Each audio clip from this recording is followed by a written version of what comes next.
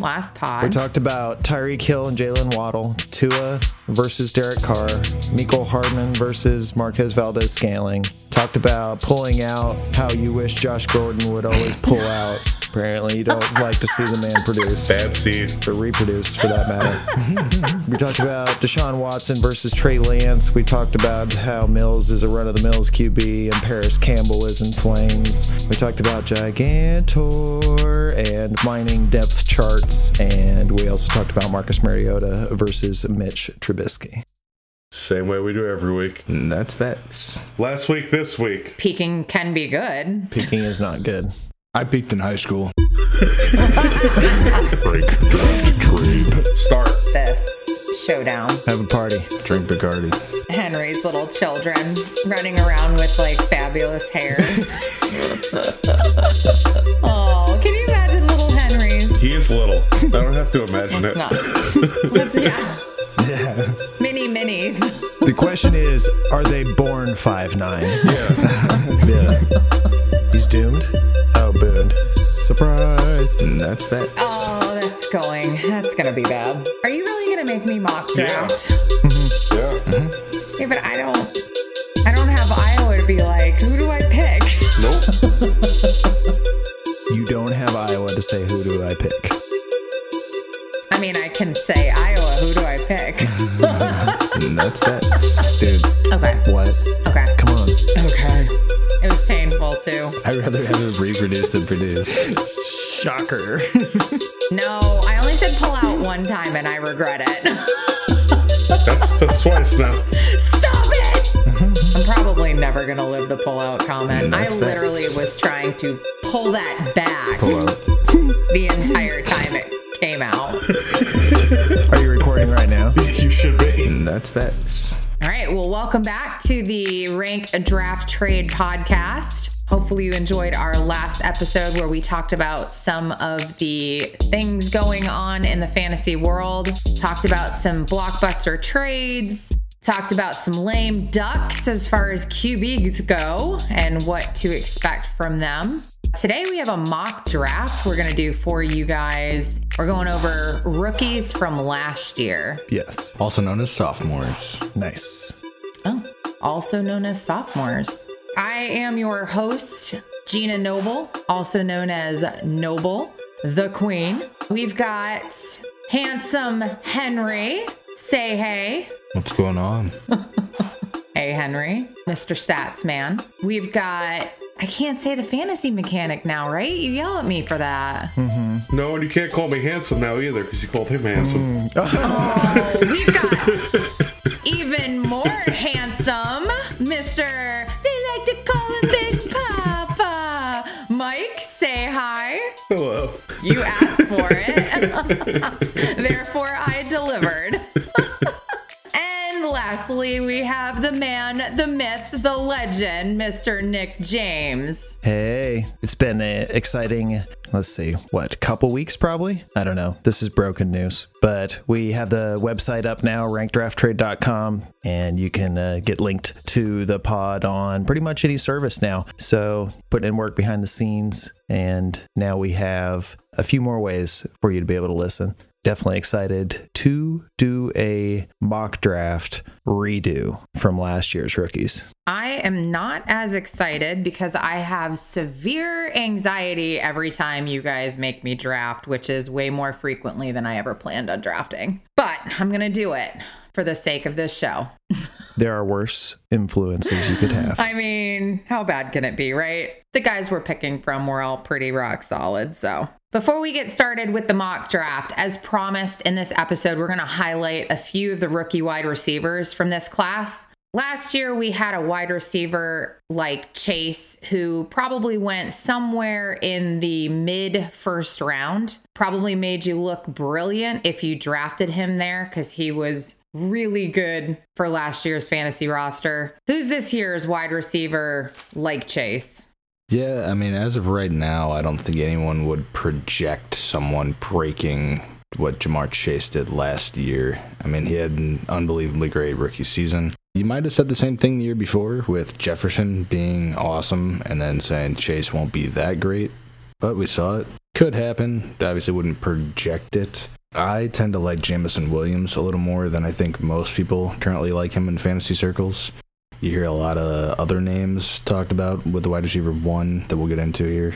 But Jamison Williams in last season had 1,500 yards. He had a lot more than Jalen Waddle ever had at Bama. Obviously, at different times. He had to transfer out of Ohio State in order to get looks. So you could say that automatically makes him worse than Garrett Wilson and Olave, which, if that's how you want to measure it, then go for it. He tore his ACL late in last season, which could ding him going into the draft as far as capital, and obviously didn't get the test, but he seemed like a 4-3 guy, and he could be this year's Jalen Waddle. I don't know that he'll be this year's Jamar Chase. Jamison Williams. Yeah, it took him till his junior year to really break out, so late breakout age. Jamison Williams was diagnosed with a torn ACL on January 11th. Yep. How do you think that's going to affect him for draft time and landing spot? Yeah, we saw Odell Beckham Jr. tear his ACL in the Super Bowl, and that was in February. February 13th was the Super Bowl. Obviously, a month prior, Jamison tore his. I wouldn't expect OBJ to be ready until almost the playoffs. I mean, it's about 9 months recovery, full ACL. They play wide receiver. Obviously, Jamison Williams is younger, so hopefully he can recover better and fully and have it not really affect his career. Did see OBJ tear one early in his career and bounce back from that, but he won't be ready by the draft. I mean, that's April. That's 4 months. That's not going to happen, but he could be ready by week 1. Probably not fully ready, but he'll be healthy this season. Fun fact, he was a high school track star and won the Missouri State Championship in both the 300-meter hurdles and the 400-meter dash. That's a lot of meters. There it is. Missouri. That's why Henry likes him. Big Missouri guy. Williams transferred from Ohio State. Speaking of other Ohio State wide receivers, we have Chris Olave, Henry. Another one of your favorites. You want to elaborate on Olave? Yeah, Olave was the cream of the crop for the Ohio State wide receivers until he wasn't. It was Garrett Wilson. And it seemed like people just kind of buried Olave, right? All of last year and this year of the NFL season, it sounded like Olave was potentially a 3rd-round NFL pick or somewhere in there. And he had very comparable production to Garrett Wilson. He kind of played more out of the slot with Garrett Wilson being outside.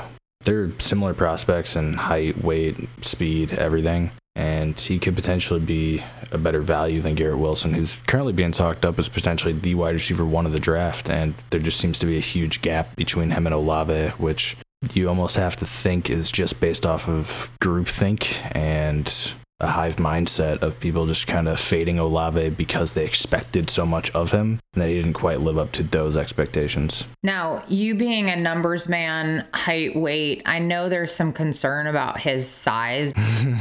Do you have any concerns as far as that goes once he's in the NFL? No, absolutely not. We saw Devonta Smith come out 6 foot, like 160 pounds or whatever he was. I think in today's day and age, there's far less press at the line from DBs, and DBs just aren't as big as they used to be or strong, I guess. So wide receivers get free releases, and he may wind up being a slot guy in the NFL as well. So I wouldn't expect his weight to really matter. Again, you can always put on weight. The size isn't really problematic for me. Good info. So sticking with the Ohio State prospects, we have possibly the top wide receiver in this class, Garrett Wilson. This is a favorite of Iowa. You want to elaborate on Garrett Wilson a little bit and your thoughts on him? Favorite might be a strong word, but if he's one of the top receivers I want in this class, I suppose it is justified. Like Henry said, at the combine, ran almost identical 40 times within less than 100th of a second apart and is really close to the same size. I was just looking at that. I'm like, you know what? We got size comparison, 6 feet, 183 pounds. Yep. So as far as just from a purely, measuring physicals, similar. Looking at him, it looks like Olave just looks super smooth. With Garrett Wilson, it seems like he makes more people miss out in the open. I like both of them, and I'm back looking at their stats. A few years ago, Olave seemed like the better prospect, or at least the better player at Ohio State than Garrett Wilson. Garrett Wilson was a 5-star recruit, and Olave was a 3-star recruit, for whatever that's worth to you personally. Last year, it ended up where Garrett Wilson was a slightly more productive, but yet still both of them really close to the same level of production from like a yards, touchdown, target share standpoint. Last year, Jackson Smith and Jigba was by far the best wide receiver on the team. So we've got 2 Ohio State wide receivers going pro, another wide receiver who transferred out of Ohio State going pro, and none of these were even the best wide receiver on Ohio State. Agree with what you said there about Smith and Jigba. He's a great prospect. It is kind of interesting. We saw a number of years ago Taj Boyd play at Clemson with Sammy Watkins, Martavis Bryant, and DeAndre Hopkins. Justin Fields obviously isn't Taj Boyd, but he did get to play with Jamison Williams at one point. Obviously didn't do a ton in college, and then Chris Olave and Garrett Wilson. And you wonder if he had better receivers in college than he does in the pros. Certainly a better advantage at wide receiver versus the defense than he does now. So it could be interesting chicken or the egg, right? We saw with Burrow that Burrow's awesome and Chase and Jefferson are awesome. Or it could be that maybe Fields made these wide receivers look really great. And obviously CJ Stroud is a top prospect next year at quarterback. He's no slouch himself. He'll probably be a top 2 pick in the draft, potentially better than Fields. So all that to say that, I think Garrett Wilson is the odds-on favorite to go higher in the NFL draft and rookie drafts, and he probably should be, just with the ability to play anywhere on the field, whereas Olave seemed to kind of struggle on the outside.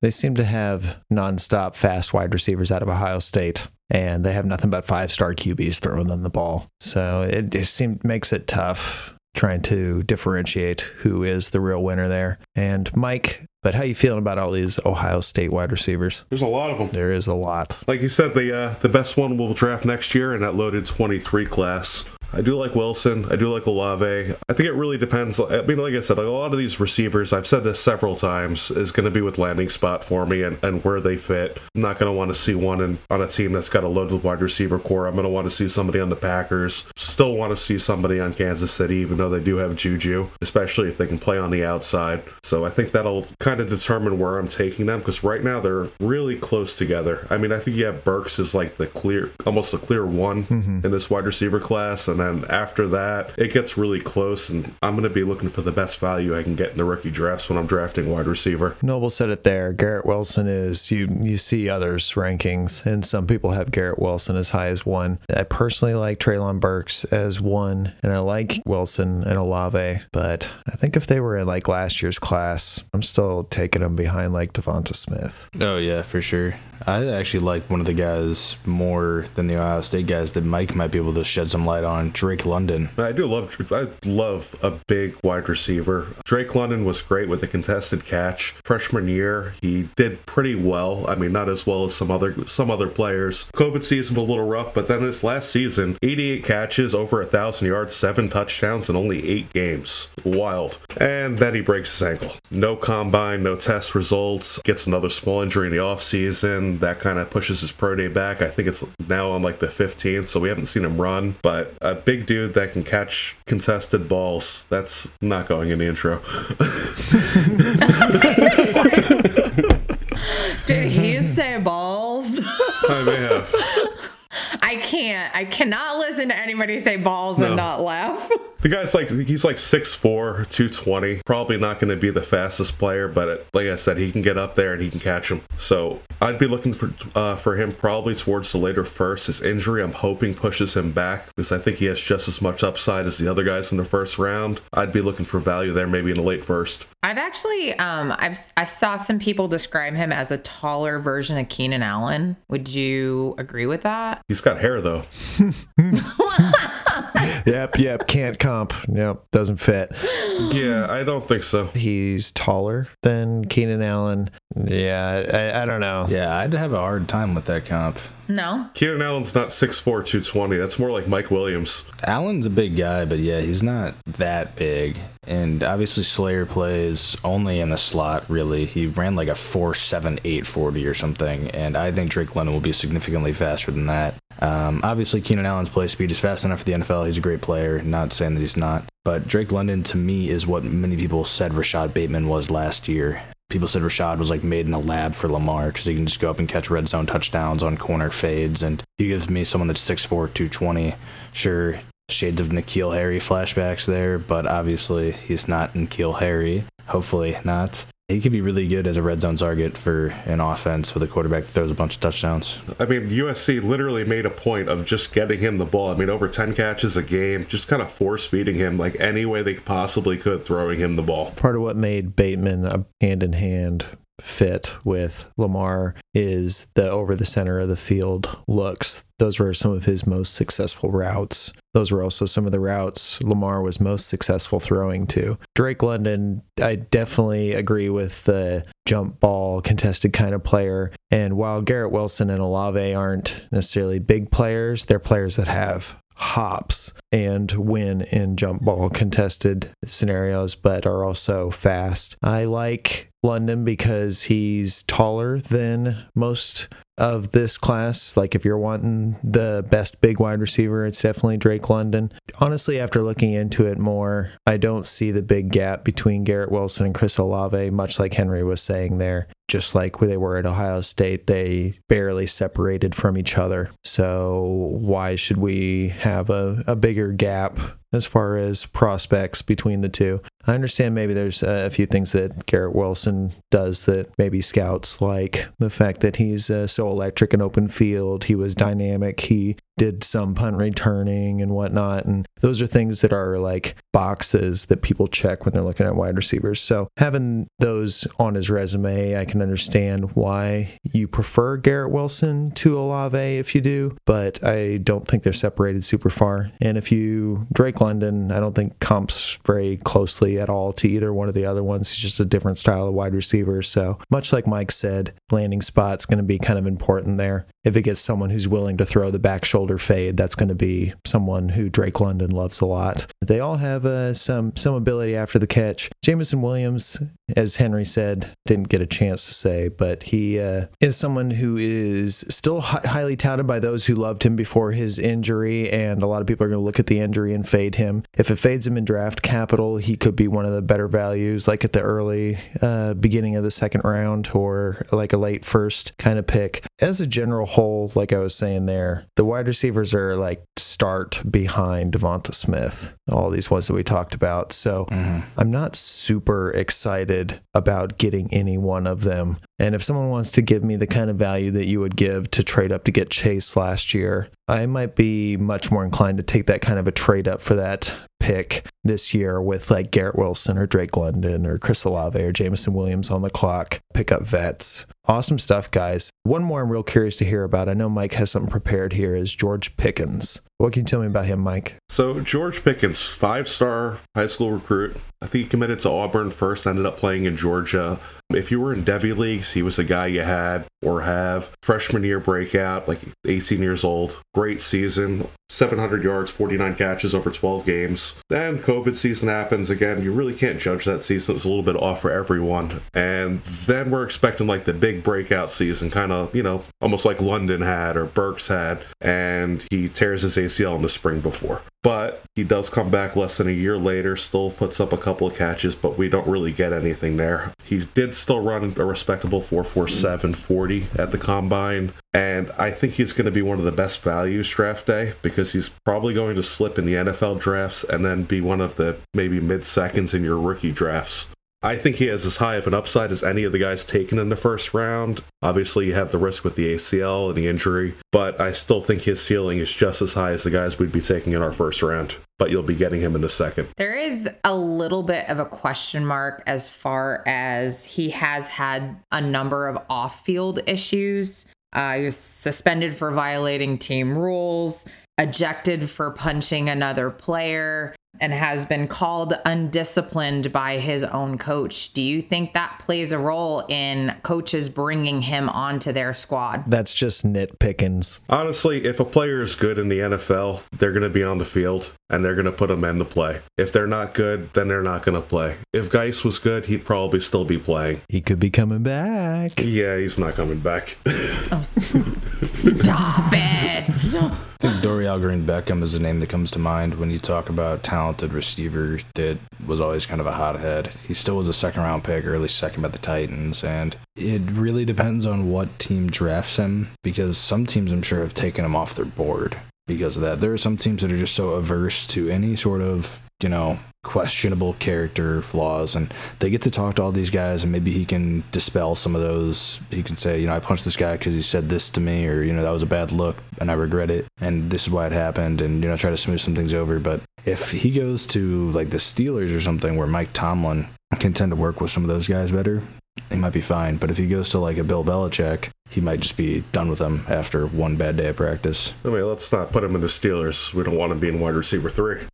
Right, sure. Yeah, I mean, he's got a lot of upside. It sounds like he was the most highly recruited player in 2019. He was the number 1 prospect in Alabama, but decided to go play for Georgia. Yeah, I know. In one of my Devy leagues, I mean, people were expecting him to be like the guy for this year, and then he got hurt. I mean, our startup draft was like in 2019. He was taken quite early. Good stuff. Well, we got one wide receiver left to talk about, and Iowa might want to shed a little light on Mr. David Bell from Purdue. Yep, before we ring the bell to start this mock draft here, one more wide receiver, David Bell. My guy here broke out as a freshman over 1,000 yards, and after not the greatest season in 2020, he did again last year have over 1,000 yards. I know him intimately from watching every excruciating second versus Iowa, as he proceeded to post 13 catches, 121 yards, and 3 touchdowns in 2020, and 11 catches, 240 yards, and a touchdown in 2021, beating the Hawkeyes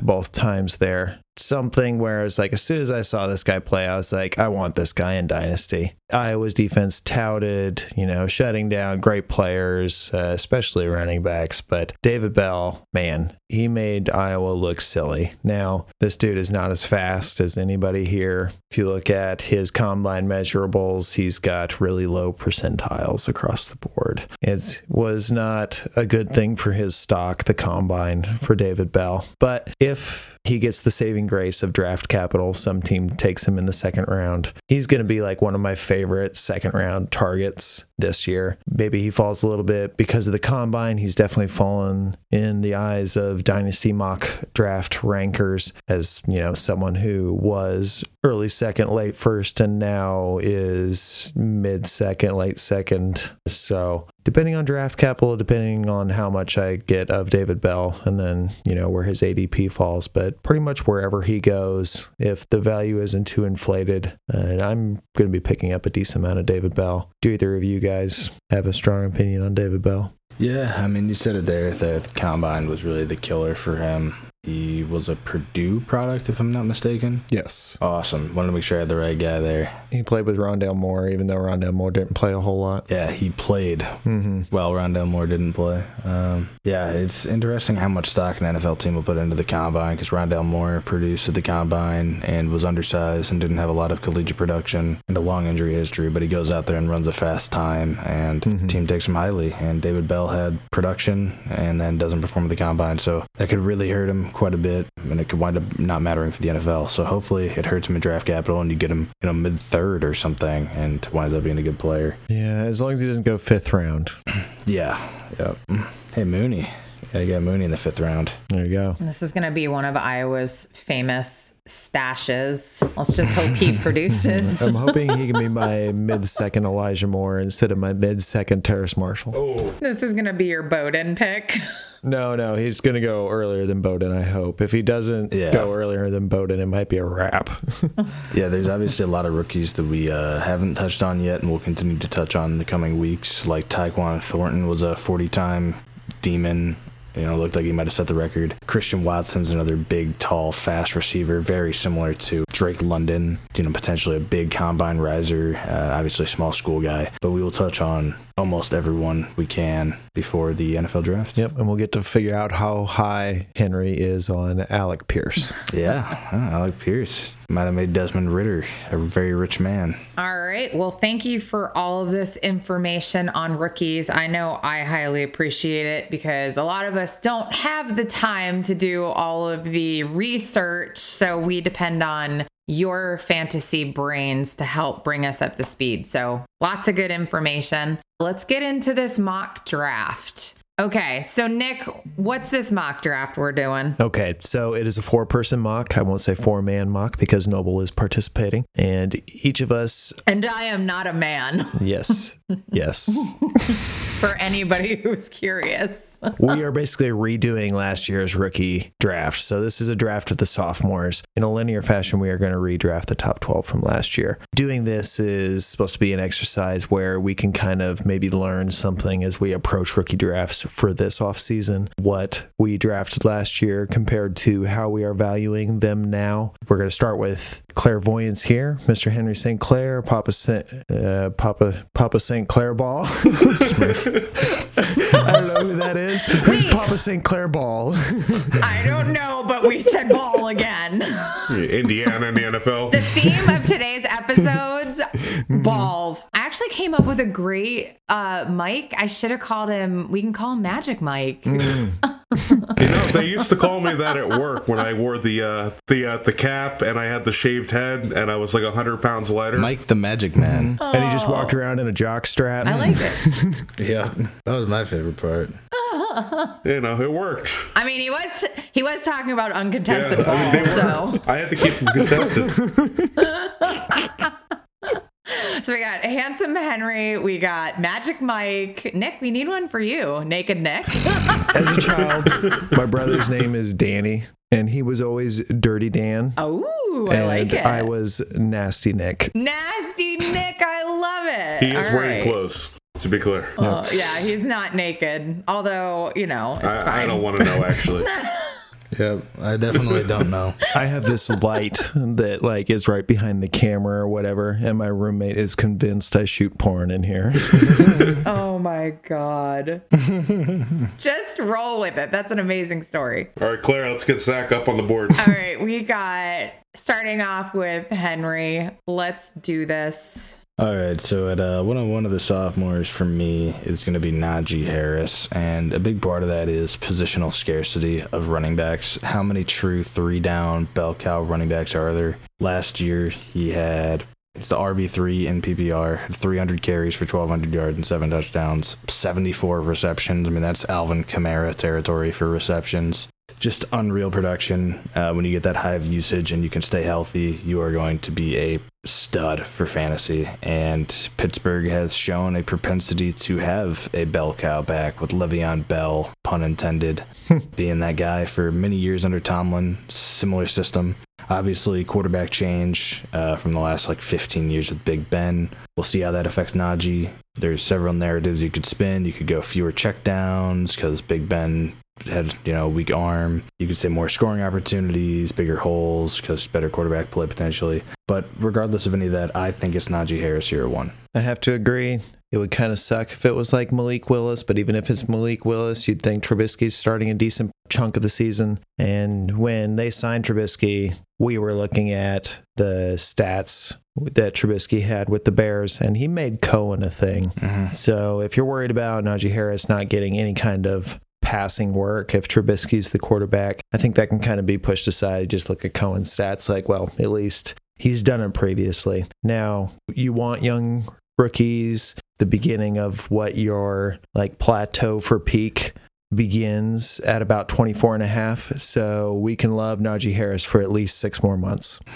Yeah, recently minted 24-year-old. Let's get up there. Definitely the right pick. I mean, again, he's 24, so it's probably not going to be ranked up there that long. They're not going to be handing the ball off to anyone else. They're not going to be throwing the checkdowns to a different running back. It's not going to be Snell. It's not going to be McFarland. I don't see them adding another significant running back to that team. Ta-da! Ooh. I The like draft officially it. started. The draft officially started. Najee Harris off the board, going over to Papa. Oh, this is a tough one. I'm going to go with Jamar Chase. Oh, you stink. That was going to be know, mine. You're never going to get Jamar Chase. I thought maybe there was a chance you running back. Oh, there's totally people. a chance. You got to give me your next 2 picks. And that's why I took Jamar Chase there. It's not because I think he's the most valuable player per position at that 2 slot there. I probably think that's Javonte Williams. Even in a timeshare, he's going to be a back-end RB1. I took Chase because his value is absolutely through the roof. I would be able, in a trade, to get a return higher than Najee Harris picked a pick prior. I could probably fill out 3 or 4 slots on my team, or a couple of first-round picks on top of that. The trade return on Jamar Chase is absolutely ridiculous. People call him untradeable, but I filled out teams by trading him. It's a super good point as far as the trade value. And we talked about on previous ones where when a player is valued as the best at their position, their trade value kind of like is infinite. Like you can almost get anything for Jamar Chase. I honestly think you can get more for Chase right now than Mahomes for some reason. We've seen Chase play more recently, therefore Chase is greater. Oh, yeah. Obviously, he played in February. It's got to be him. I already got sniped. You didn't get sniped. I'm about to get sniped again. Well, if you get triple sniped by the 3 most obvious picks in a row, it's going to be Javonte Williams here at the at the 1.03 here. You know, if you have Javonte Williams on your roster, you've got little messages sent into the sky every day, hoping that Melvin Gordon doesn't re-sign and split that backfield. Because as long as he doesn't, and as long as they don't do something crazy and draft one of the top running backs in this class, Javonte Williams is set up to smash. He's super young. You've got him for a few more years. He's on a team that just traded a decent amount of value for Russell Wilson. They're clearly trying to win, and if you're winning, you probably want that running back. He looked really good on a per touch average last year, but the whole splitting with Melvin Gordon thing kind of suppressed him. Basically just kind of split that pie in half there. With Melvin Gordon gone, the sky's the limit with Javonte Williams. J. Will to the moon. I hope I did snipe you there, Miss Noble. I still don't move him even if Gordon goes back. I mean, I'll still take a back-end RB1 that's 21 years old. He'll last longer if he's not getting, the 400 touches a year. I already hate my team. I don't have a quarterback. I don't know what I'm doing. Oh, no. Out of curiosity, is your cue in order of how you would pick? It is. Okay. So it's my turn. And this is where I would typically be texting Iowa going, I need a little help in this draft. And if Iowa doesn't respond, I might move down the line to Henry and Mike. Oh, you didn't have to do it like that. I'm just kidding. I wouldn't text them. I'd only be hunting you down. Tagging us with a sleeper notifications not working. Yeah. I need you to wake up because I'm supposed to be drafting. All right. So I guess I'm going with a quarterback here. I'm not super excited about this pick, but I'm going to hope that maybe, he started off slow and his next season, he's going to light the world on fire. You took the one quarterback that didn't play. Oh, shoot. I just picked the wrong one. No. I'm Oh, kidding. really? Wait, did she actually pick the wrong quarterback? No, that's the right quarterback. Wait, why am I picking him over Trevor Lawrence? I don't know. Why are you? The rushing upside, Trevor Lawrence isn't the rushing quarterback, and Trevor Lawrence played a full season and threw, 9 touchdowns? Complete disappointment, so he's fallen in rankings. Wait, but is Lance even going to play? Maybe. We don't know. No. But that rushing upside... Why did you have him there? Why did you have him there, Iowa? What is that really where you put him? Yeah. That's really where I put him. Yes. I am a firm believer that since the trade deadline last year, they've been trying to move Jimmy G. And with his no trade clause recently expired, which may have been part of what was holding it up, and then the recent shoulder surgery, which may also be part of what's holding it up, I think that Jimmy gets moved eventually. Or even if he's not, it's foolish of them to keep him. I just don't think that's going to happen. I think Jimmy's eventually going to be moved. But the fear is that Jimmy stays and starts a whole nother year without allowing Trey Lance to play after they traded their entire future away to draft Trey Lance to sit him and not play him for 2 years. I just think that's pretty dubious. And we talked about on the previous episode, if Trey Lance ends up being even a percentage of what Deshaun Watson was in years ago, if you can remember that far back, then Trey Lance will be one of the most coveted assets in the future. Like when you start looking at guys in a draft, it depends what your goal is for this pick. When your range of outcomes includes one of the most coveted quarterbacks in a superflex league, that gives you like a little asterisk on your value. Asterisks? As in, it's worth a lot, but this is also one of the most important things that you can have on your team. Like your quarterbacks in Superflex, or even not, are going to be the ones that score the most points. One QB, obviously, quarterbacks are more disposable. Superflex, especially when you're talking 12-team, like we are always assuming when we're saying, and we're talking about draft picks and whatnot. Lance has the potential to be the value of Deshaun Watson at 5 years younger in his range of outcomes. And we talked about it. It's a risky proposition, but this is what justifies putting him there for me. Not only that, he's got a pretty sweet team as long as they don't trade away Debo. Summary, I like Trey Lance a lot. I hope they pull him from the stone. Is that what I'm supposed to say? No, that's what Iowa said. Okay. That's not what she said. Moving right along. That's not what she said. That's what Iowa said. All right, Claire. Look at Handsome Henry's chomping at the bit. Well, Iowa said it there. Asterisk with Trey Lance. Definite risk proposition. You and I, we get into a lot of Trey Lance discussions, and they're healthy debates, and I always love debating with you. You know, they gave up a lot to go get him at 3. The question still remains, was that their original target when they went up to 3? You'd like to think so. You'd like to think they went up to 3 knowing who they were going to take. But man, there was a lot of speculation, and they didn't say it. I mean, everyone in the world knew it was Trevor Lawrence and Zach Wilson at 1 and 2. If you know Trey Lance is your guy at 3 months before the draft, you could say it because you're going to have him at 3. You could have told everyone, and there wouldn't still be this question. So that question still remains to me if he's their guy. It seems like they were disappointed. Obviously, Kyle Shanahan came out and said that a couple times. He said, you know, I wish I could say that Trey Lance has made good improvements, and that was last year. And this year, he's been singing a little different of a tune. He's been saying, you know, Lance is looking good, you know, and Jimmy has the shoulder surgery and whatever, but it's still a little bit of an unknown.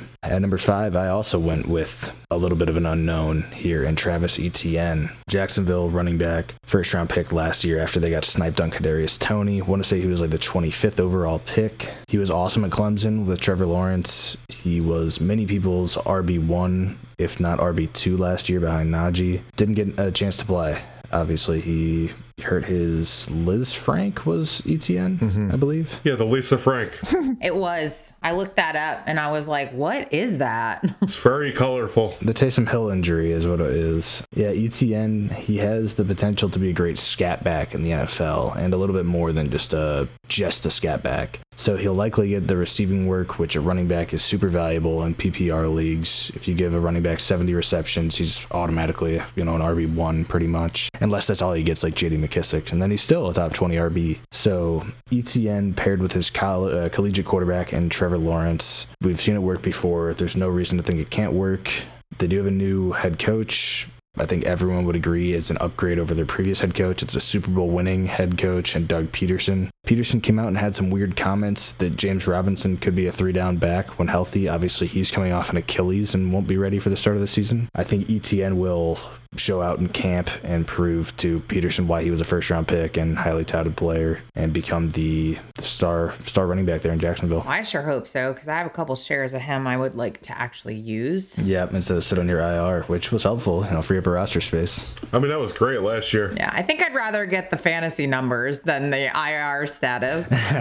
The Lance pick, I love Lance, but my problem with Lance right now is he's getting taken really close to his ceiling. I mean, you don't bet $200 to win $20. That's kind of where I'm at with him. If I can cash out kind of where he's going out now, I'm kind of doing that. There's just not enough room for growth as a player for me. Like, even if he does exactly what we want him to do, and he's a top 5 quarterback, he's already getting valued pretty close to that at this point. Etienne, that was a great pick. Gonna piggyback right off of that and go with Lawrence here. He was, I can find him on here. Did I even cue him? Oh, you didn't cue a guy you wanted? I put Daniel Jones in instead. I messed up. There we go.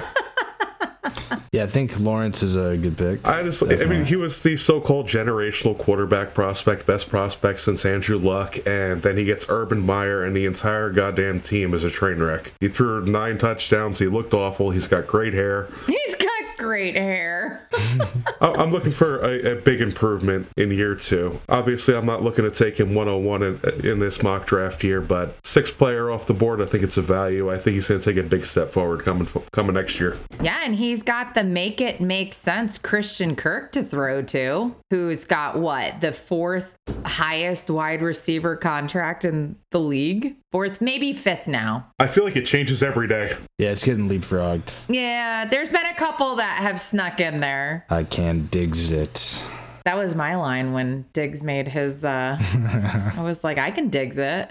Christian Kirk, you say that make it make sense, because that was your question to us as soon as he signed his contract, is make this contract make sense to me. I couldn't. I was like, what is am I missing something here? I don't understand Christian Kirk being at the time, he was the 3rd highest paid wide receiver in the league. It makes a lot of sense. Nobody wants to play for Jacksonville. That's how much money they had to pay him to play in Jacksonville. Remember Corey Davis' contract? That's bad. That would be like trying to go ahead. Let's say Jonathan Taylor was a free agent, trying to pay him to go to Detroit. How much money would you have to give him right now? Yeah. Or Devontae Adams or anybody like that. How much would you have to pay for them to go to Detroit or Jacksonville? 1 year, $10 million. DJ Chark answered that question. Yeah. But he's going to cash in again, and for some reason he picked Goff to help him cash in. I don't know. No. Make it make sense. That one might not make sense, but I got nothing. Best way I can justify it right now, they signed Christian Kirk. They signed Evan Ingram when they already had Dan Arnold and traded for him last year. So now they've got 2 good pass-catching tight ends. They still have Chenault and Marvin Jones on the team. They re-signed Treadwell, and they also signed Zay Jones. So new Jags, who dis, basically is what their wide receiving core is. And it's not very sexy. No. One little correction there. That's a Pro Bowler, Evan Ingram. Yeah. Yes, I almost forgot. But I guess what I'm getting to with all this is Henry's selection there with Travis Etienne. One of his best qualities is receiving back. And when the best wide receiver on your team is Christian Kirk, maybe there's a chance he could be pretty awesome this year. So I really like that as number 5 overall here in this draft. Why, thank you. I'm sure I will like your number 7 pick here less than you like mine.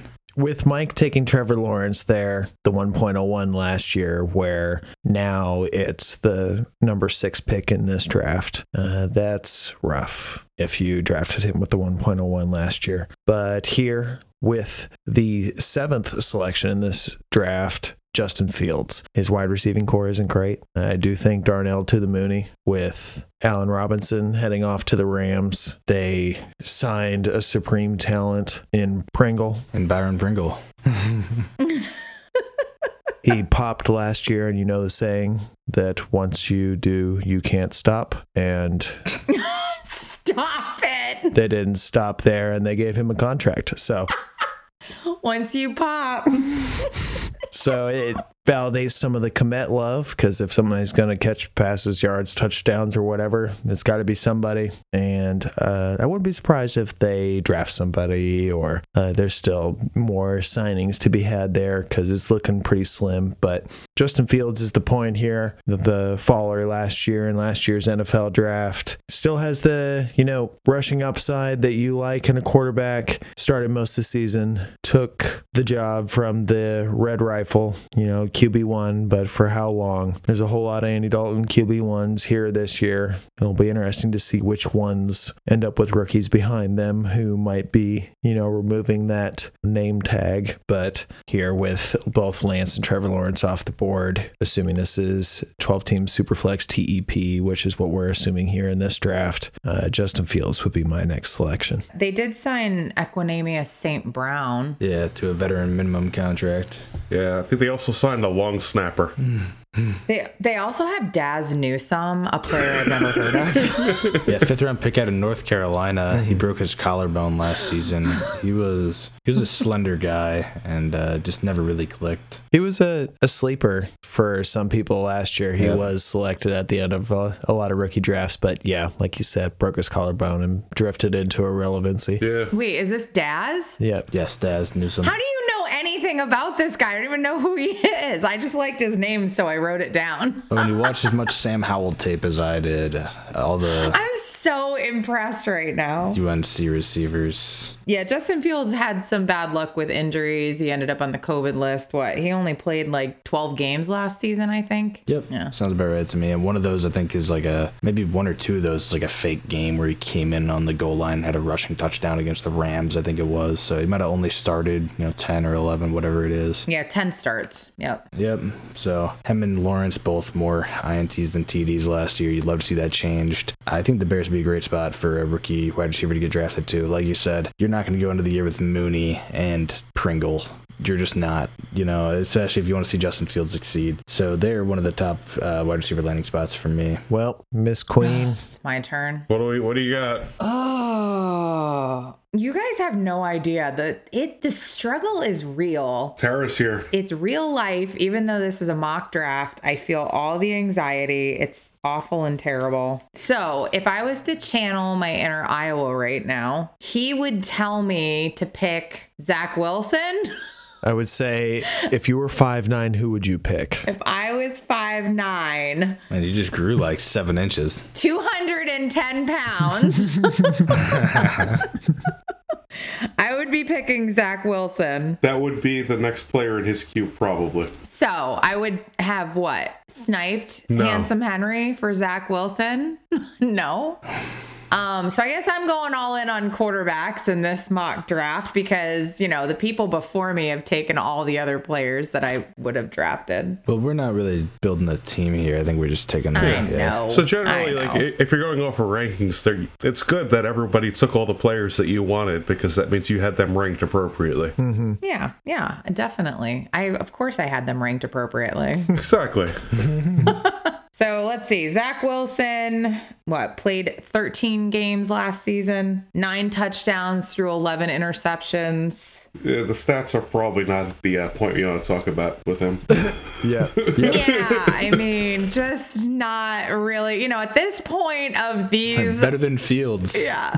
At this point. Didn't Sam Darnold have the same stat line? Because I thought I remember making the joke about a 9/11 stat line. I think he did, and they're both New York quarterbacks.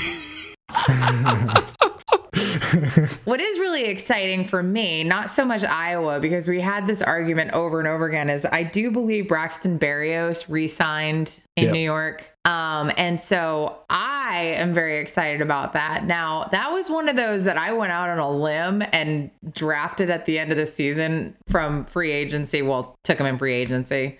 And Iowa was like, no, he's junk. You don't want him. And I think he might have won me a couple of things there at the end. But You might have. anyway, Zach Wilson. If you guys do get me tickets to the MetLife 50 Club for every game next year, Zach Wilson will have a great year. I went to one game last year. He did well.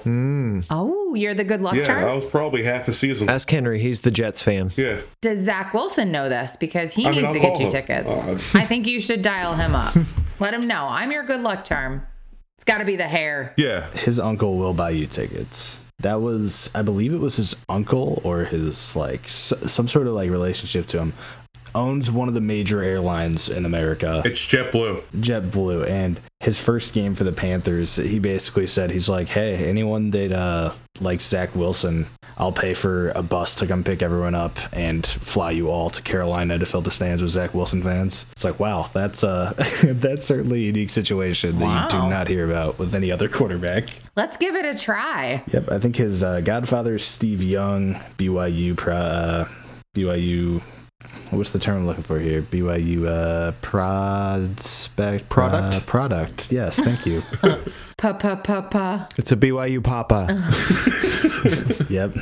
Other notable BYU quarterbacks, Taysom Hill and Steve Young, right? Great company to be in. Yep, Zach Wilson looks like he needs his papa to sign his permission slip to go to NFL games. It's the headband. Yeah, Zach Wilson was someone who last year a lot of people didn't really like, and I think a lot of the fatigue on Zach Wilson was that everyone loved Justin Fields, and rightfully so. Justin Fields is a good player, but people were really kind of angry that Justin Fields wasn't like the second overall pick in the NFL draft, and like, who's this Zach Wilson schmuck, and why is the NFL so mean to Justin Fields and in love with the Zach Wilson kid? And they kind of took it out on thinking that he was really bad, and I believe that he proved that he is definitely worthy of the second overall pick. To me, he's the quarterback that I'd like out of this group the most, and that's not a popular opinion by any means, but I like it. I think he changed the minds of a lot of people last year. They kind of expected him to come in and look awful, and then the Mike White game happened, and people were like, Mike White's the best quarterback of the Jets, and then he, obviously turned back into Mike White. But Zach Wilson, he had that incredible run at the end of the year against Jacksonville down the sideline for like 60 yards where he juked like 7 people out, and he's got underrated legs. He's bigger than people think at 6'2", 220. He's got that baby face on him, and people just think he's kind of a joke, but I like the pick there. And then with it being half-point tight end premium, I will go Kyle Pitts at 9, and that's something that a lot of people might think is really low on Kyle Pitts, and they might go, Zach Wilson over Kyle Pitts, he's the best tight end in Dynasty, and he is. You'd be correct. But the tight end position as a whole, even in half-point tight end premium, doesn't score nearly as many points as a quarterback. And our standard format is Superflex 12-team. So you're starting 24 quarterbacks a week. And so most starting quarterbacks are going to have some good value because they're going to be able to score 18 points a week potentially. Whereas a tight end, you'd be lucky if they score a touchdown. Kyle Pitts only got like one of those last year and 1,000 yards. So you could say, there's only positive regression for his touchdowns. He was the, 5th overall pick in the draft last year? Fourth overall pick in the draft last year by the Falcons. Obviously loses Matt Ryan, has Mariota, maybe a rookie quarterback this year. And he produced first 1,000-yard receiving year for a tight end as a rookie since like Ditka or something. Might be the first one. I think Ditka was the first. And that's, 50 years apart. So Pitts is a truly generational tight end prospect. As a group, we tend to devalue the tight end position because there's just so many guys every year tight end that kind of come out of nowhere. Like Dalton Schultz this year, Dawson Knox. Guys that score a bunch of touchdowns and are one of the best offenses in football. You take the best offense in football and you take their tight end, he's liable to catch 8 touchdowns a year, and that's going to make you a top 8 tight end. For the record, I don't devalue a good tight end. Neither does Twitter. No. Like if you put Pitts on Twitter, he's worth everything you have and rights to naming your firstborn. When you get into our groups, you might think Pitts is bottomless as far as where he might go in a draft. But even here, I could justify taking him over maybe Zach Wilson. If Zach Wilson tops out with not in like a QB1 range, then would you rather have a high-end QB2 or possibly the best tight end? I can understand people's argument where the Falcons don't have anything, like when Auden Tate is your wide receiver that you like to brag about. Kyle Pitts really could be a major focal point of both the offense and opposing defenses, but how often does somebody come along like Kyle Pitts with that draft capital? Never. Once every 50 years. How often do tight ends even have as good a rookie season as he did, even with diddly squat for touchdowns? Not very often. He's a unicorn. So it's just where you put that price tag. I mean, he's definitely a unicorn there. My biggest problem with Pitts is where you have to take him. You're sacrificing either a quarterback or a running back on your team, a position that's so hard to actually replace. When a guy like Pitts, maybe you can't have Pitts because he's going around 2 or 3, but you can wait several rounds and still grab a tight end 1. You can wait several rounds later, still grab a tight end 2, and the rest of your team is so much stronger for it. I mean, probably the biggest benefit of actually taking Pitts is the ability to throw him right up on the trade block and have some guy give you way too much for him. That's exactly it. And if you're in leagues that aren't currently drafting, that are already existing, good luck. Because whoever has Pitts way overpaid for him and probably wants the moon for him. There's no one who doesn't want a whole lot for Pitts that still has Pitts. Like, it just doesn't happen. So it's just the Pitts. Yeah. I feel like there's 2 types of drafters. There's those people who really love a top tight end, and then there's all others. But if you're that person who just feels like you have to have one of the top tight ends, then somebody like Pitts is going to go a lot higher rather than waiting a while and grabbing other positions that are going to be probably more valuable. But there's people out there who just feel like they have to have a premier tight end and pick them way earlier than I'm willing to pick them. And then they lose out on an actual premier position that's actually scarce. When like a tight ends, even like a 12-team Superflex league, even tight end premium, you can get startable tight ends, streamable tight ends for next to nothing. And the point difference between that and a guy like Pitts is not going to be as much as you're going to lose in your running back position or your quarterback position when you take him that early. But you're not talking those people out of it. It's amazing when you have those conversations. You will not get through to those people about the point differentials in the positions. And that's okay. Yeah. They can be the ones to take them. Right.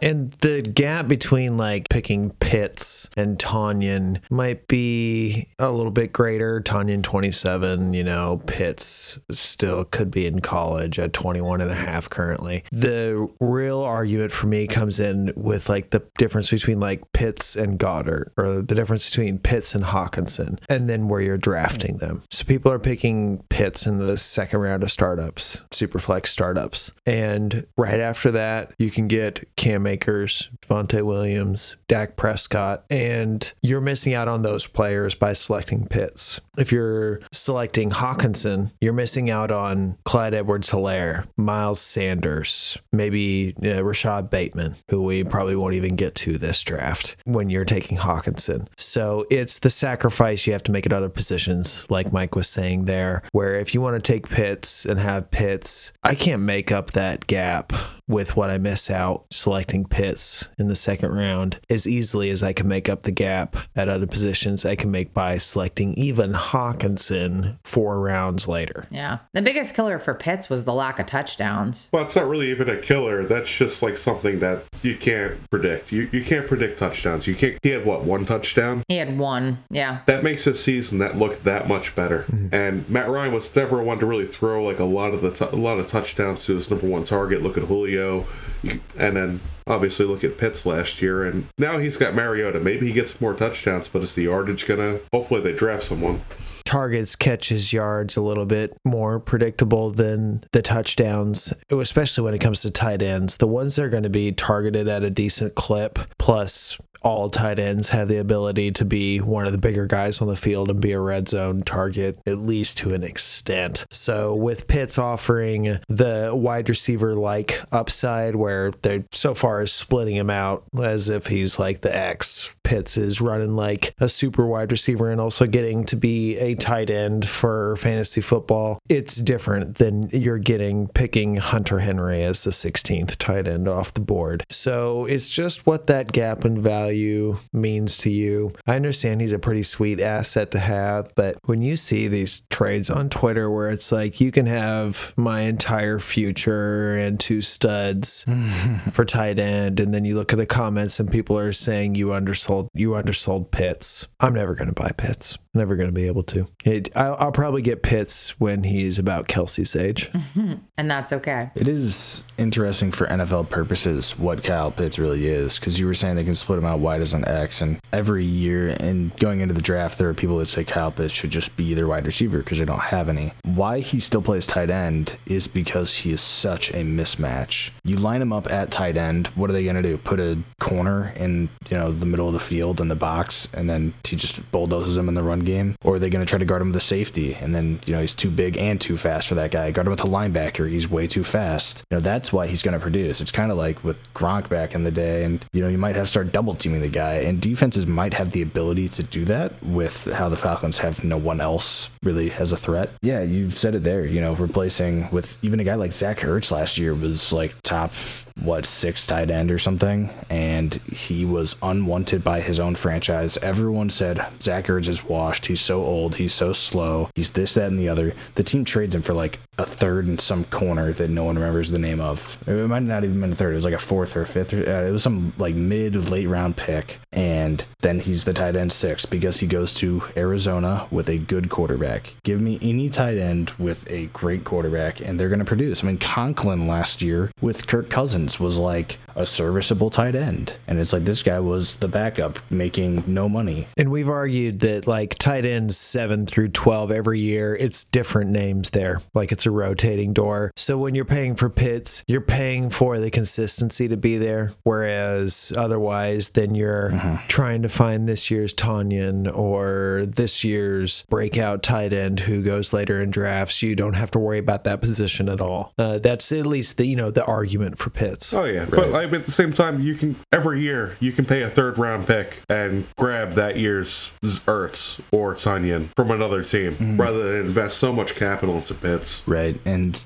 some people will say they'll make the argument against early running backs. A lot of people that take Pitts are going to be subscribers of Zero RB or Hero RB, and they like the positional lockdown of tight end, and then they devalue running back and say, I can get by with a scat back. I can play J.D. McKissick, James White, Naheem Hines, and play the PPR game. And if that's what you want to do, you want to go find the noodliest armed quarterback and find their receiving back, go ahead. I mean, there's going to be weeks where you're going to be really upset that the game script was that team was winning and they didn't pass to the running back because they just ran the ball, and that guy doesn't run the ball. So obviously most of us here subscribe to get stud running backs that are going to be consistent and hope they don't get injured, whereas some people are going to say running backs are going to get injured, and I want to just lock in a position where I think the injury's less. But predicting injuries to me is so fluky and dang near impossible that if you think you're doing that, you're a witch doctor. No, you have to go to the scarce position. You have to go ahead and load up on your quarterbacks. You got to load up on your running backs. Yeah, running backs are going to get hurt. That's part of the game. Every position is going to get hurt. The reason why you don't feel it at wide receiver is because there are so many of them. There's maybe at most like 30 running backs that you really want to have in your running back slot in the league, and there's at least double that in wide receivers.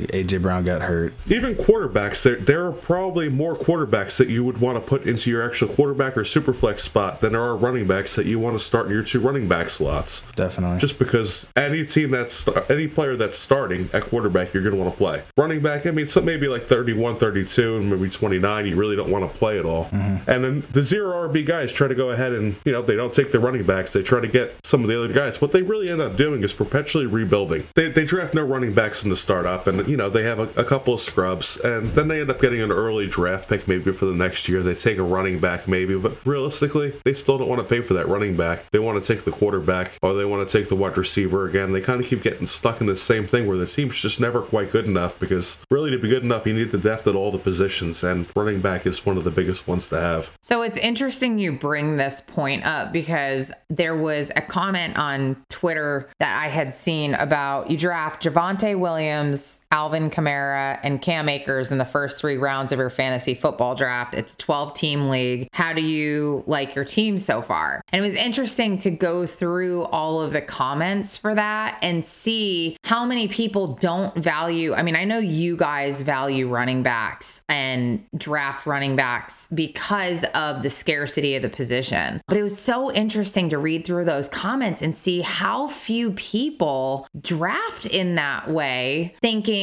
I'm going to take these stud wide receivers, but there's so much more depth in the wide receiver position to be able to go and pick up somebody. And their whole point was, well, yeah, except if those guys get injured, then you're screwed at the rest of your positions. Definitely interesting. So I was on Reddit today, and I saw a post where people were posting how many leagues they have, and and what types of leagues they were. And most people are in 4 leagues, 5 leagues. So when you go ahead and you're in 4 or 5 leagues and you draft running backs, and generally when you draft very similar players across your leagues, right? Because that's how you rank them, and that's how they're going to fall. So if you're really high on Barkley like 2 years ago, and you take Barkley and he gets hurt, and maybe you're high on, well, obviously everybody was high on CMC, but my point is they get a couple of injuries in their running backs, and in their 4 or 5 leagues, they have similar players across the board. That affects them pretty hard, pretty tough.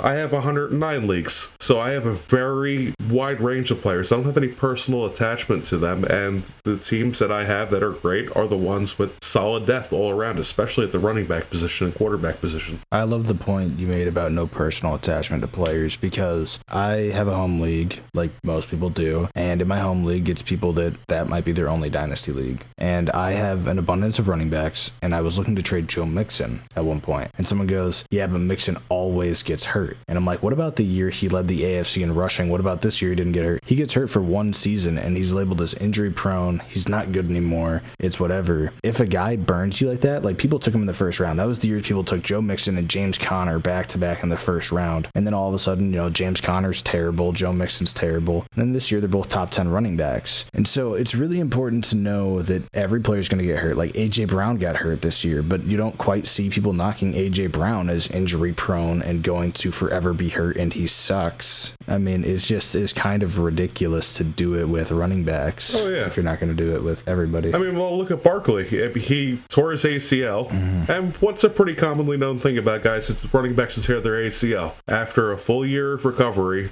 that's when they really start to kind of pick things up. That first season back, if it was a little soon, it's going to be a little slow. So what happens? He's a little slow this year. So many people just wrote the guy off. A guy who can catch 90 catches in a year, a guy who literally can take any play for a touchdown, that type of electric player just completely written off. I'm guilty. I am guilty of writing off Barkley. It was 2 seasons of being a little burned. I'm just trying to get through that. I'm trying to work through it. But why not CMC? Yeah, but I am also a little bit skeptical of CMC. Okay. So I'm not playing favorites there. I probably would not be drafting CMC any sooner than I'd be drafting Barkley in that position. I think that's very intelligent. And I think most people have like a 4-round gap between the two right now. Some people are still taking CMC in the second round of startups. And it's like, why? He's 25 and like a half, and he's been injury prone. And if you're going to label Cam Akers as injury prone, why is CMC all of a sudden not injury prone? And then he was the same draft class as Leonard Fournette, someone else who probably got written off 2 years ago. And it's like, these guys are going to have years where they're hurt. It doesn't make them an awful player unless they're Todd Gurley and they just, can't walk anymore. But for the most part, guys are going to get hurt and they're going to recover. And then they're going to go back to being pretty good. Towards the end of the fantasy season, last season, I got on a show, and at that point, 2/3 of the running backs that had been drafted had been hurt. Mm-hmm. The top 24 running backs had been hurt. 2/3. Wide receivers, half of them. And that's saying that they missed a game. Now, COVID makes those numbers a little bit bigger than what they would be maybe normally from injury, but injury is just par for the course. When it comes down to it, taking a low score from a running back, hoping you pick the right one this week, having the stud that puts up close to what your quarterbacks score in a given week is the difference between winning a championship and losing a championship. You're looking at the previous season. You rank them by fantasy points. You see quarterback, running back, quarterback, running back, quarterback. So you know that the quarterbacks are going to score the most, and then the very tippy top of the running backs are going to break into almost just as valuable of a tier. And then when you get the wide receivers, the difference between a wide receiver 1 and a wide receiver 2 is pretty close to what the difference between a RB1 and an RB2 is. But then an RB3 is a much greater gap from an RB2 than a wide receiver 3 is from a wide receiver 2, and even from a wide receiver 1. So what you can take from this information is the very top running backs are the most coveted assets. After that, you're just trying to play the guessing game and do it correctly with matchups and whatnot. At wide receivers, you have so many other options that have a chance to break into that best wide receiver to play that week tier. Like even coveted players like Tyreek Hill have weeks where they score less than 10 fantasy fantasy points. It's just the nature of wide receiver. Even the very best ones don't have blow up weeks every single week. The very best running backs do. So you get more consistency with a similar ceiling of the tippy top of the running backs. Whereas with wide receivers, if you don't have the tippy top of wide receivers, you're still getting something that's more comparable in a wide receiver 3 than you would be getting out of like an RB3. So is this a good point to segue into the wide receiver that Papa's picking? Yes, probably. So, Papa, let's move on to you. Speaking of wide receivers, who's your next pick? So, my next pick, because I was sniped by Claire again, like I am all of the time between him and Iowa, just constantly sniped because a lot of our values are very close. So, it's always, a little bit of a frustration when drafting with them. Broken news. Yeah. It's the downside of working together. So I took my next best player on the board, Jalen Waddle. I know the Hill trade affects him. I'm very high on that offense going forward. Improved offensive line. You had Hill, you got Waddle, you got Gesicki, ready for that offense to kind of go off. And that could blow up on me in a lot of places. I can dig it. I like Waddle, and I've liked him in that like 4th, 5th round range all the way up until now, where when you're actually in drafts, you have no chance of drafting Jalen Waddle in the 4th and 5th round. So as a result, it's not like I was getting a whole lot of Jalen Waddle. But now Tyreek Hill's there. Market has corrected closer to what I had him at previously. And even then, I'm probably a little less interested than I was previously. For me, when I have these guys ranked, I have Waddle in a similar range as like Mac Jones or Zach Wilson, where at least you have the young wide receiver who's already broken out in his rookie year. Yes, he got a 28-year-old stud put next to him with a quarterback who has a decent chance to limp arm him enough footballs to keep him fantasy relevant. I like the Waddle pick.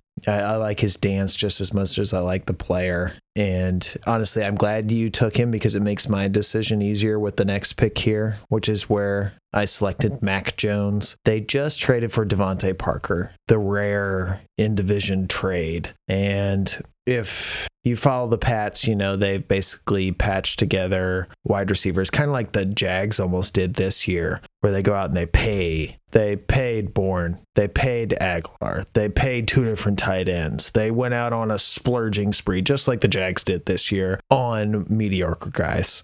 So what they do, they traded for another mediocre guy in Devontae Parker. So now Mac doesn't have 2 mediocre options to throw to. He now has a 3rd. In all seriousness, he got a true X, and he already has Jacoby Myers, which is one of the more underrated players out there. Hunter Henry is one of the more underrated tight ends, someone I love to get in startup drafts. Jonnu Smith, someone I like to avoid completely. But the ceiling for Mac Jones just isn't there the same way that it is for like a Justin Fields or a Trey Lance.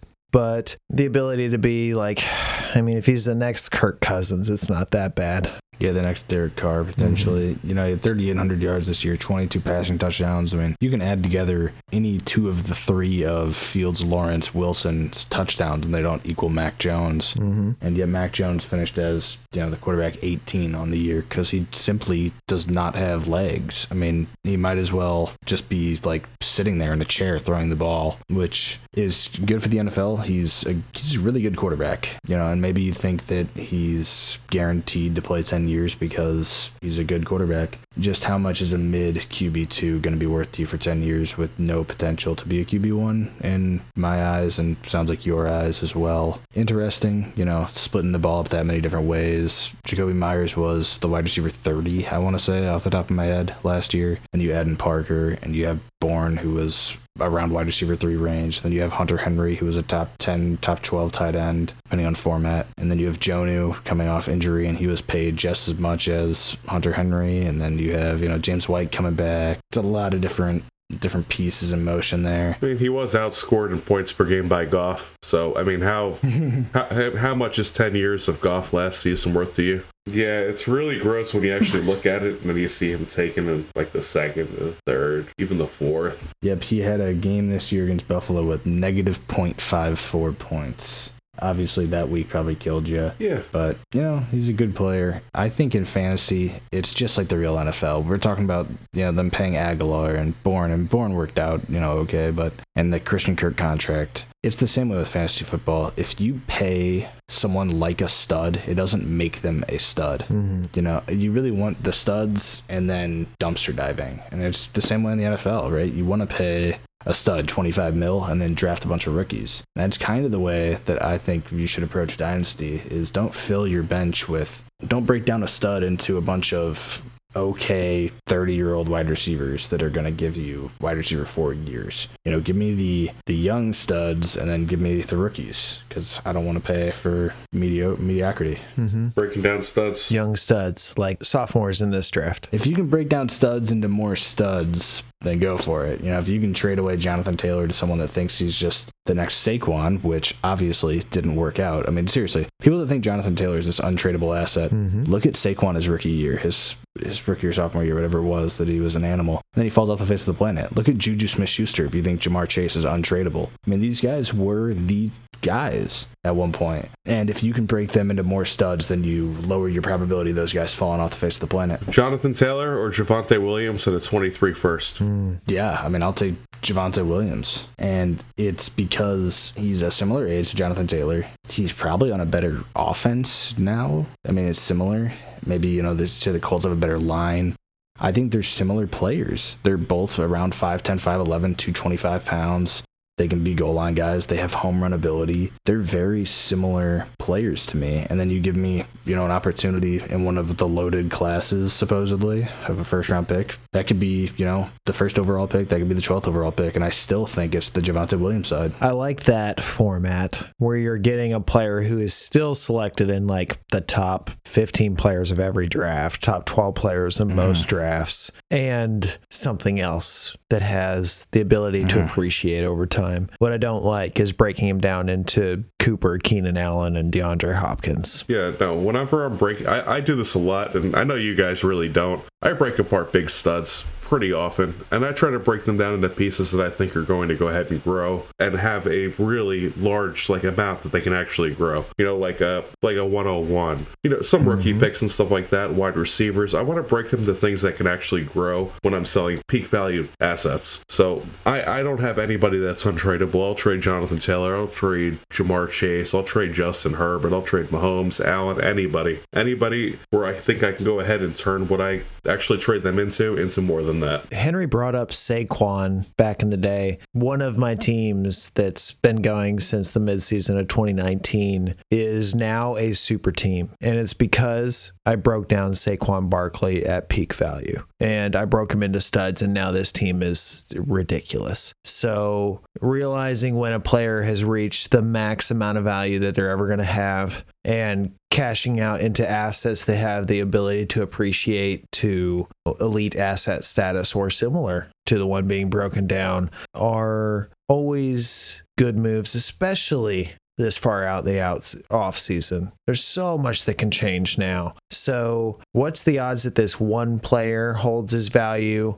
Or what's the odds that these three really good players, at least a couple of them, hold their value? Especially now, breaking them down into studs that could rise between now and even the very beginning of the season without playing a snap of football. There's opportunities out there. And like you said there, that was a great example. Yeah, Mike said that we don't necessarily like to break down our studs into more studs. And I do. It's just not very often I can find someone willing to do it. We're in a league together, and I had the 101. We took kickers for picks in this draft. I took the 101 at around the 412 or the 401 or something.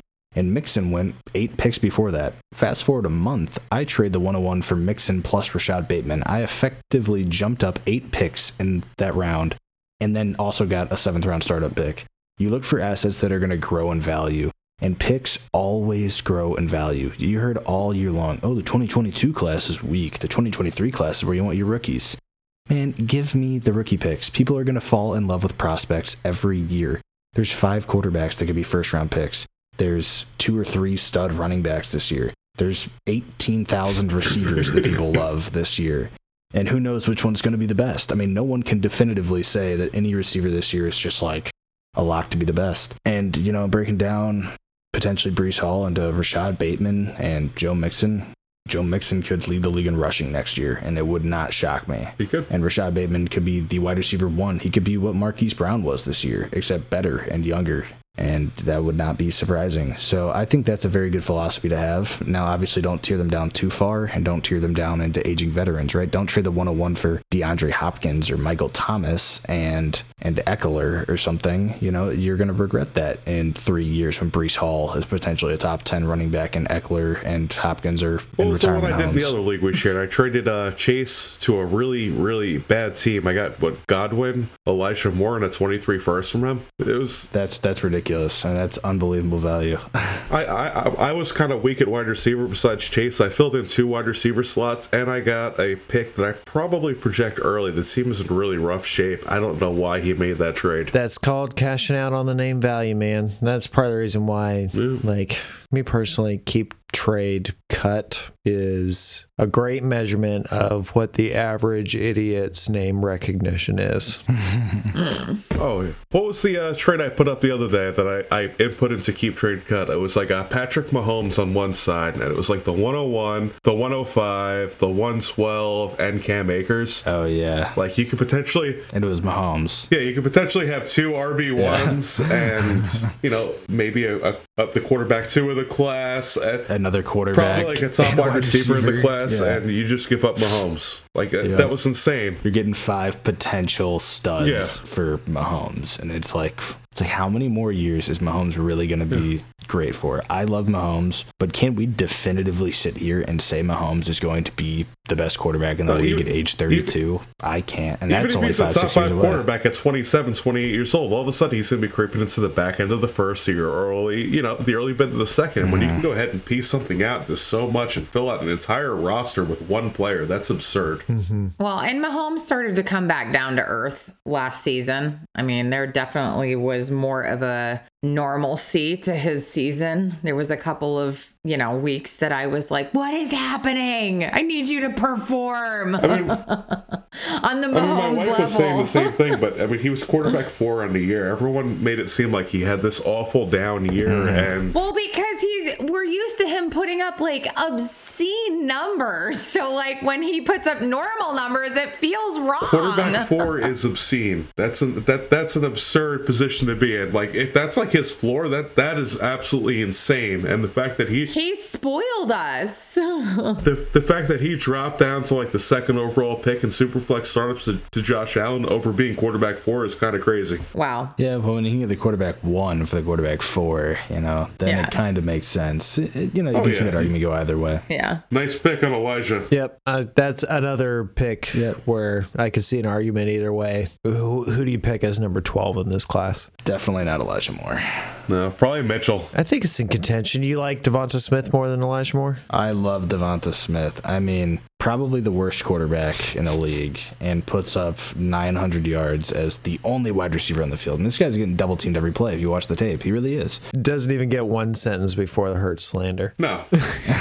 It's like there's a safety over the top shading inside on him and a corner playing outside leverage on bump and run, and they're bumping him. I mean, it's like press at the line for Devonta Smith, which he's a small guy. He beats the press most plays, and then he has to still fight off a double team and shake him and then make a contested underthrown catch. It's amazing he had the season he had, and I think it can only go up. You can cherry pick things the way you want to, like, and make it kind of fit any situation. If they draft a wide receiver early in the first round, how much of a pie is he going to get off of that passing offense with Hurts at quarterback? I mean, and then I also like to look at it as if Hurts really isn't the quarterback there, you get to re-roll another quarterback the following year. But at the same time, I mean, they're probably going to add another receiver. They're not running in with Rager again and Quez Watkins. They're going to add somebody else there. Obviously not, but Elijah Moore, I mean, they were this close to getting Tyreek Hill 2 weeks ago. Yeah. They are going to add receiver. Corey Davis got hurt at the end of last year. He's back next year. So then you're looking at, the slot receiver for the Jets, Elijah Moore. It's like, man, do you really love the Zach Wilson pie a ton? Or do you like the, top 12 overall pick of Devonta Smith, who was a Heisman winner over Elijah Moore? Like, is it still the fatigue of Devonta Smith's going to get hurt? He's so undersized. It's like... That was my next question is, if we love Zach Wilson, who's Zach Wilson's best wide receiver? Right now, it's Elijah Moore, probably. But Hey, I went for the Moore Wilson stack. Hello. There you go. 3-player draft. You were able to perform the stack. yeah, the 3-player stack. Come on. Look at this team. The only other option was T-Law and ETN. So, I mean, in all fairness, Elijah Moore did start to heat up mid-season. He had played, some good games, and then he got hurt. So, I mean... And Crowder's gone. He's on the Bills now. Yeah, I mean, he does have Braxton Berrios to contend with, who, put up some really good numbers there late in the season, and he did just re-sign. But I like Elijah Moore. I like him there. I'm all right with it. It is a little problematic, though, that Elijah Moore's game log without Zach Wilson, 13.1, 27.4, 13.4, 29.6. When Elijah Moore, he had a concussion early in the year, if my memory serves me correct, which it probably does. And then he had some unknown injury at the end of the year that I don't remember. Indefinitely. He had a quad injury. When he was healthy, Zach Wilson was not. And when Zach Wilson was hurt, Elijah Moore was not. So we really haven't seen Zach Wilson, Elijah Moore, which doesn't mean a whole lot, but it also means that there's no proof that that's a thing. I think he's going to be amazing. There is proof that Braxton Berrios has a shirt that goes very well with Zach Wilson's shirt, and they do ride. There is, right? I mean, various carnival rides or something together and take pictures and post them on social media. So by that alone, Braxton Berrios greater than Elijah Moore. Obviously, yeah. And also with Smith, like what you said, like he was the only guy on the field really, and he was getting double teamed, and all he can come up with was like 964 yards or whatever it was on a low passing offense. Then we have Amon-Ra St. Brown, who we all fade, and he was the only one on the field for the Lions with Goff throwing to him. And he had an incredible last couple of weeks of the season. Like, how is that not the same thing then? Who do we like more than a mortal Ertz? It would, of course, be a God Ertz, and he has Goddard to throw to as well. So yeah, I mean, for me, it comes down to Devonta Smith. To me, is just so much more talented than Elijah Moore. Like the route running, the hands, just everything about the player. There's a reason he won the Heisman. There's a reason he was an early first-round pick, and that Elijah Moore was not. And it's unfortunate that Devonta Smith is the quarterback he has, but I'm not just going to like kill him for it. And I'm not going to still cling to the, he's so undersized. And it's like we saw so many players get hurt last year. We saw Rashad Bateman get hurt. We saw Elijah Moore get hurt twice. People still have this weird narrative in their head that Devonta Smith is like one hit away from just breaking into 1,000 pieces. Oh yeah, he's going to take a slant to a linebacker and just break in half. He's going to take a slant. That was the entire offseason was Devonta Smith is going to take a slant, and the first time he gets hit by an NFL player, he's going to die. It's like he played in the SEC and put up like 1,600 yards and 15 touchdowns. It's like... Yep, and it didn't matter that his legs looked like number 2 pencils. Number 1 pencils. Yeah, he has very small legs. Henry, I don't appreciate you taking all of the really good picks and then crapping on my picks, just for the record. Well, that was more of a crapping on Iowa's ranking of Elijah Moore and Devonta Smith, because to me, it's like, I don't know if Elijah Moore is a superstar receiver. I know Devonta Smith is a superstar receiver. Like, that's how I view it. And maybe I'm crazy and putting too much stock into Devonta Smith, but there are plays that he makes on the field where you're like, wow, that is top 5 receiver in football potential. And then Elijah Moore, it's like, he's a slot guy for the Jets, probably. That sounds so disappointing. You make him sound so sexy. That has got to be so hard to pitch Hurts wide receiver and slander Zach Wilson's wide receiver. I do. I mean, I really do. It's crazy that's how it shakes out for me. Henry's number 1 QB in the class isn't good enough for Elijah Moore here. Is it good enough for Elijah Mitchell? What if they trade Debo? You like Elijah Mitchell there? I like Elijah Mitchell as a whole. I mean, he was one of the few running backs last year that could prove. I mean, he was getting like 20 carries a game and like 140 yards when he was healthy. And, you can go the revolving door of the San Francisco 49ers running backs. He was a 6th round pick, and, maybe he can be Raheem Mostert for them. A late round undrafted guy for Mostert, obviously, but it's scary that he's on the Niners with Kyle Shanahan. You just never know if Brandon Ayuk's going to play or not. And you don't know if Elijah Mitchell's just going to wake up one day and, does something wrong in practice. He's benched for a month. But he's very talented. Well, I've got a lot of Elijah Mitchell, a lot of Brandon Ayuk, and not a lot of Debo. So if Debo just, happened to catch the next bus to the New York Jets. Yeah, there you go. Then we can really not like Elijah Moore.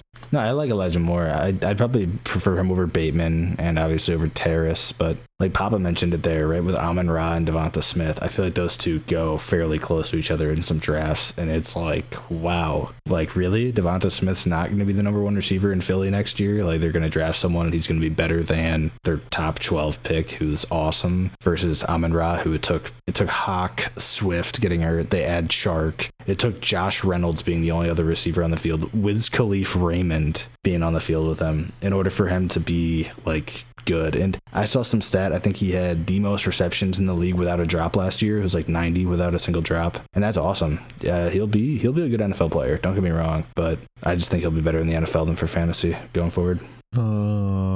Good deal. Amon-Ra St. Boo. Iowa, watch your mouth. Amon-Ra St. Clown. He is my ray of sunshine. Both of you stop. He's the sunshine god, that's for sure. He's the sun god, right? Yep. And every sun sets. Stop being such a hater. Before I get killed. I hope he kills it this year, and I can come back and be like, I told you. And Papa looks brilliant because he What's took happening him. with Miles Gaskin right now? Stop it. We're not talking about him. Leave him out of this. Running back 5 on Miami. Guys, I had my moment with him. That's all that matters. Well, I hope he kills it, and I hope you don't kill me, but we are absolutely running over here. Oh, yeah. Yeah. Yeah, let's wrap this up. Oh, is Gas going to pull out guy too? Gaskin has pulled out and left the party. Gaskin pulled out and is going to finish elsewhere. Yeah, Yeah. never mind. I'm gonna stop. All right, as the curtains close here, appreciate you tuning in. This has been another episode of Rank Draft Trade. If you want to follow the pods we post on Twitter, I post them on @RankDraftTrade on Twitter. We have the website up, rankdrafttrade.com. I know it's a tongue twister, but it's easier to spell using a keyboard. We've got all these awesome guys here. We're going to have improvements and rankings coming here soon. A bunch of stuff to look forward to. Until then, let me get you guys all out of here. The fellow co-hosts and hostess. Mike, let them know where they can find you. _ Papa Bear Claw on Twitter. There's an @ symbol at the beginning, too. There's an @ symbol at the beginning in case you don't know how to use the interwebs. Yeah. Henry? @Clairvoyance FF. Spelled just like it's, Sound. sounds. Spelled like it's spelled. Yep, it's spelled like it's spelled. Noble?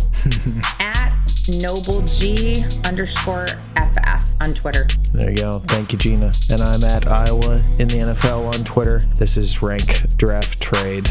And Noble, you want to let them know any kind of a cool catch line that I'm supposed to let you say? What do I usually say? I hope we made all of your fantasy dreams come true. You got it. On another episode of Only Friends. On Only Friends. Yes. On Only Friends. Everybody press stop here at the same Rank time. Draft Trade. Rank Draft Trade.